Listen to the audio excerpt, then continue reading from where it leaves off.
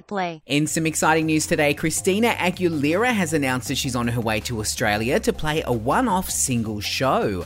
Christina will be performing in Melbourne as part of the Victorian Government's Always Live program, and it will be the first time she's performed down under in 15 years.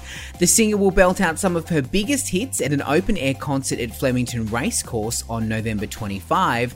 The event is all ages, but under 18s will require a guardian. Ticketing details are coming soon, but you can find more info at alwayslive.com.au. And don't forget to download the free Listener app for all the latest music news now.